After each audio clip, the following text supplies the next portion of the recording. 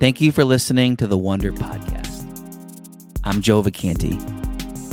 It's our desire that you would take this message and that you would choose to live the life God always imagined for you.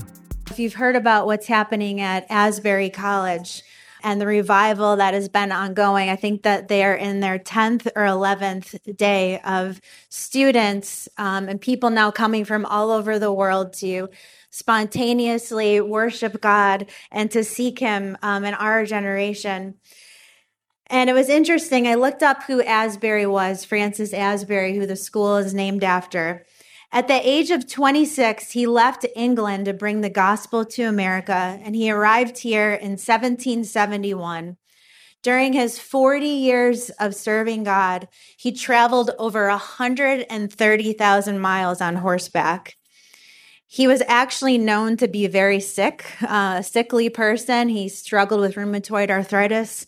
He was sick most of his life, traveling in an exhausting way.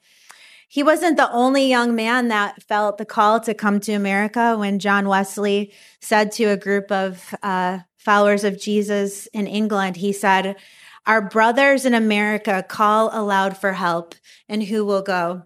And Asbury and a bunch of other young men followed that call.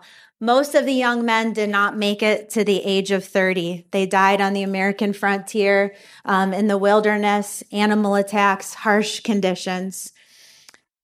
And I thought this part was funny. Francis Asbury wasn't known as to give the best sermons. Actually, he was known that he didn't give the best sermons and he wasn't articulate. How interesting that a revival is breaking out at the school that has his name. But that isn't the first time that revival happened on that college campus. There was one in the early 1900s. There was one in the 1970s that lasted over 140 hours. And this month, in our day, on February 8th, during a regular chapel service, an unassuming professor wearing big, bulky New Balance shoes gave a message. And what he said at the beginning of his message was this: "I hope you guys forget me, but that the Holy Spirit comes and does what only He can do." And his scripture was Romans 12, 9 through 10, and it says this: "Let love be genuine. Abhor what is evil. Hold fast to what is good. Love one another with brotherly affection.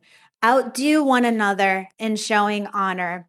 And he gave a message of what real love is supposed to be and real love looks like. And when he ended the message, the worship team came up. You can actually go online and hear his entire message, but then the worship team comes up and the video cuts out. But what happened is a young man stepped forward and he felt convicted by this message of love and what he had in his own heart. And he stepped forward in front of the assembly of students and said, "I need to change my ways. I need to turn back to God." And other students came up and spontaneously said the same thing and had a spirit of repentance, of changing the direction that they were going and getting to live a life fully alive in Christ and representing Him. And so then the worship team started to play again, and a group of 30 students refused to leave the room.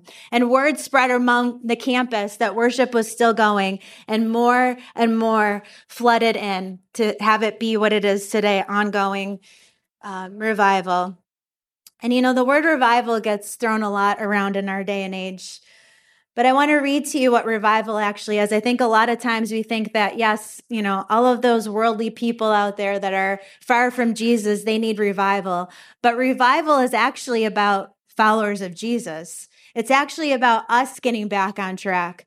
Revival refers to a spiritual awakening from a state of dormancy or stagnation in the life of a believer. It encompasses the resurfacing of a love for God, an appreciation of God's holiness, a passion for His word and His church, a convicting awareness of personal and corporate sin, a spirit of humility, a desire for repentance and growth in righteousness. Revival invigorates and sometimes deepens a believer's faith, opening his or her eyes to the truth in a fresh new way. It generally involves a fresh start with a clean slate, marking a new beginning of a life lived in obedience to God. Revival breaks the charm and power of the world, which blinds men's eyes, and generates the will and power to live in the world, but not of it.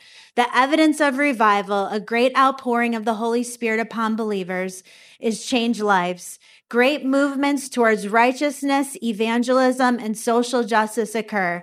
Believers are once again spending time in prayer, reading, and obeying God's word. Believers begin to powerfully use their gifts. There's a confession of sin and repentance. And Revelation 2:4-5 says this, "But I have this against you, that you have abandoned the love you had at first.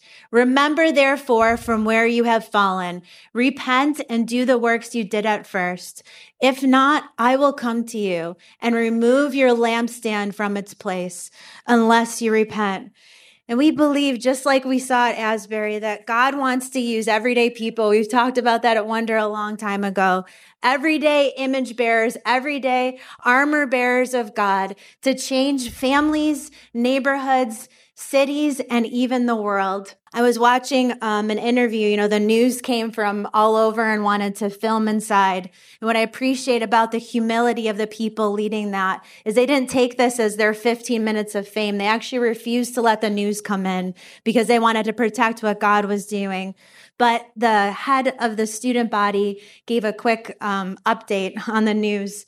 And she said that when this started, there was a verse that came to mind that God was speaking to them. It's from Habakkuk 1:5. It says, "Look among the nations and see, wonder and be astounded, for I am doing a new work in your days, that if you would not believe it if told." Our family was supposed to be in Disney this week, right now. I was really having a hard time about that. Sounds kind of strange because we do our work in Africa, but it's usually a very special time for us away together, and the chaos of what's there and the creativity actually helps my crazy mind to decompress and rest. And I was laughing when I heard that was the verse that the revival started with. And long ago, we felt compelled that God was going to do something here in Buffalo. And I was on, as cruel as it can be, for my simple things that have meaning to me. I saw a thing pop up on my social media feed talking about all the new things at Disney coming up this year. And I thought, oh, that's cute.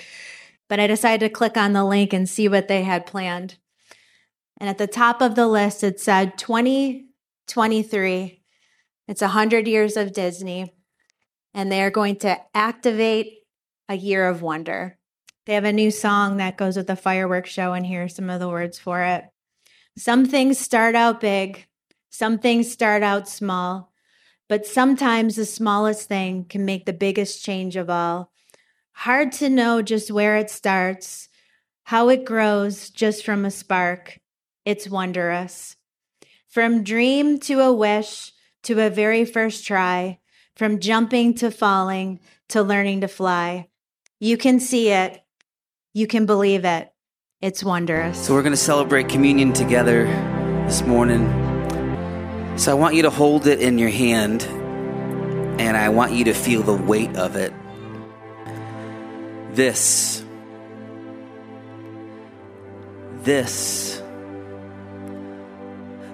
is so you could know God. This is for your freedom. This is for a fresh start. This is for forgiveness. This means you'll never be alone. This means there's a place for you to belong. This means God is for you. This means God came for you. This changes the way we live. This changes what we live for. This changes our direction. This changes our future. This changes our present. And this erases our past. This was broken for you. this was Jesus given for you. This was Jesus instead of us. This was required. This required pain. This required sacrifice. This required endurance. This required perseverance. This required loss. This was for your gain. This was for all of humanity. This is the only way. This is where you will find life. This is the truth. This creates something new. This creates meaning. This creates joy. This creates peace. This creates an example. This creates purpose. This creates meaning. This was for love. This was for hope. This was for you. Let us take both the bread and the cup together and remember what this was for.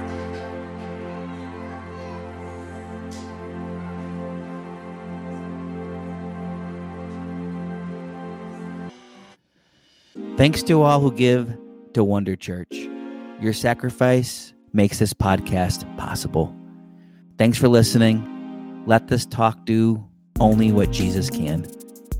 And live your life in such a way that'll make the world wonder there must be more.